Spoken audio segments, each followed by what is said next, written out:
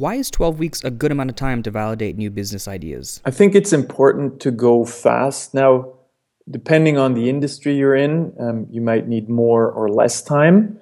Obviously, if you're in mobile apps industry, you can go very fast. If you're building web apps, you can go very fast. It's very easy to test.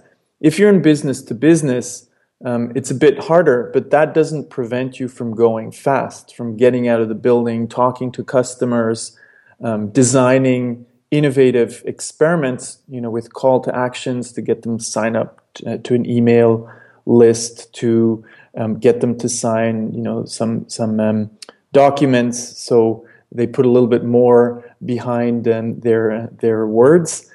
That's possible even in B2B, and it's very exciting because currently we're working with a large industrial materials group to do exactly that. They're in the B2B space, and they are going through this program in a very rapid way, where they're ramping up in 4 weeks to work on their current state business model and value proposition.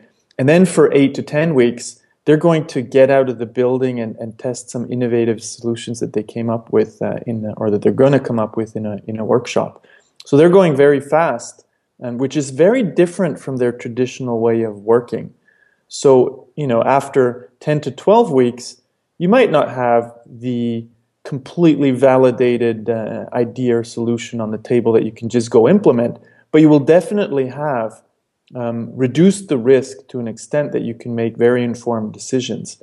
And that's so different from what we have today that even the smallest experiments that go beyond, just ideation and thinking about ideas make a difference. And I've seen that in some projects where just doing 1 or 2 market tests to validate ideas and then present them to the senior leadership, in that case it was the chief technology officer and the chief marketing officer, was a mind-boggling experience.